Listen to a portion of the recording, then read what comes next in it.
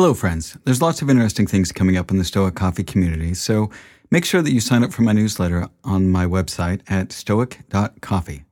You can also follow me on Twitter at stoiccoffee and on Instagram at stoic.coffee, and you can find my LinkedIn page by searching for Stoic Coffee Break on LinkedIn. Now, I also wanted to let you know that I'm starting a mastermind for tech entrepreneurs as the world of tech is accelerating, and I've had people reaching out to me for a group grounded in Stoic principles. I'll be your facilitator as we tackle some of the big questions in tech using the tools of Stoicism. I have a few spots left for senior tech entrepreneurs and decision makers to join me for a 1-hour bi-weekly session. I'll be interviewing candidates to form a tight group for the first cohort of 5 people, plus myself. Now, if you're interested in joining this, please reach out to me at masterminds@stoic.coffee. Now, again, that's masterminds@stoic.coffee.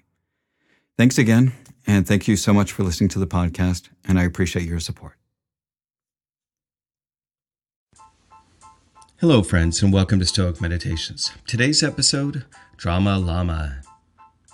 I don't agree with those who plunge headlong into the middle of the flood, and who, accepting a turbulent life, struggle daily in great spirit with difficult circumstances. The wise person will endure that, but won't choose it, choosing instead to be at peace rather than at war. Seneca. Now, the Stoics teach us over and over again that while we cannot control the circumstances of our lives, and the life is going to throw things our way that are very difficult, we are in control of how we respond to it, and we can choose how we want to respond to things. And when doing so, we need to take in mind that if we choose rash and reactionary responses, then we're often going to create a lot of unnecessary drama in our lives. Now, while some people may thrive on this kind of drama, doing so expends a lot of energy on things that could have been dealt with in a much more calm manner. In other words, don't be a drama llama or a drama queen. When we handle things with a clear head and in a calm way, you save so much time. And this is time that you could spend on doing much more creative things. You could spend that time on focusing on a business. You could focus on some creative endeavor like writing music or creating art. You could focus on spending time with those who are important to you, like your partner or your family. But if you're spending time cleaning up emotional drama and situations that got out of hand that could have been dealt with in a calm, easy way, then I would urge you to take a step back and look at these situations in your life and see how you might have handled them much more calmly and much more effectively. Now, some people think that this kind of life is boring. And yeah, it might not be as exciting as having an emotionally dramatic life, but it's much more rewarding.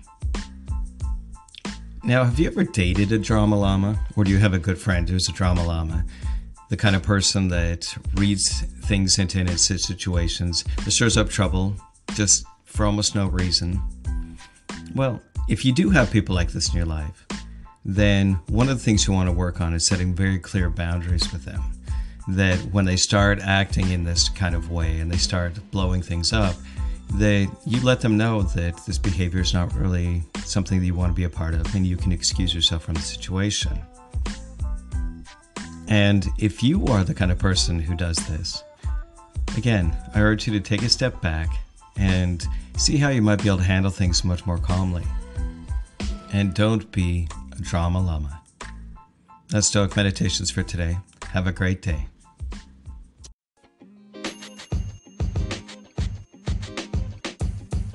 The podcast you just heard was recorded with Anchor. If you want to make your own, download the Android or iOS app completely free from anchor.fm/podcast. That's anchor.fm/podcast.